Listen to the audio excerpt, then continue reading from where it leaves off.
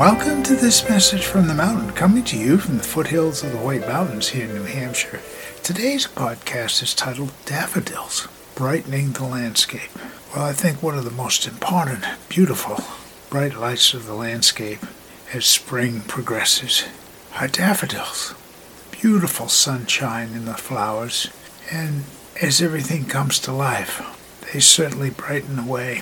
And I appreciate them. We've planted many bulbs over the years, and so we have clumps of daffodils, and the first ones have blossomed.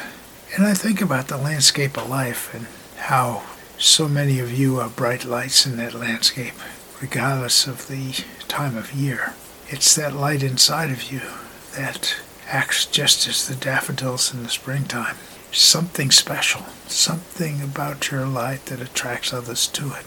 And that's a gift. Be well preserved and guarded and nurtured, and plant the seeds of other lights like it by the way that you go about your daily living. Yes, I'm very grateful for the brightening the landscape of my life here in the mountains. My name is Michael Hathaway, and this is Message from the Mountain. It is my prayer these words are right and good for you whenever you hear them. Thank you so much for listening.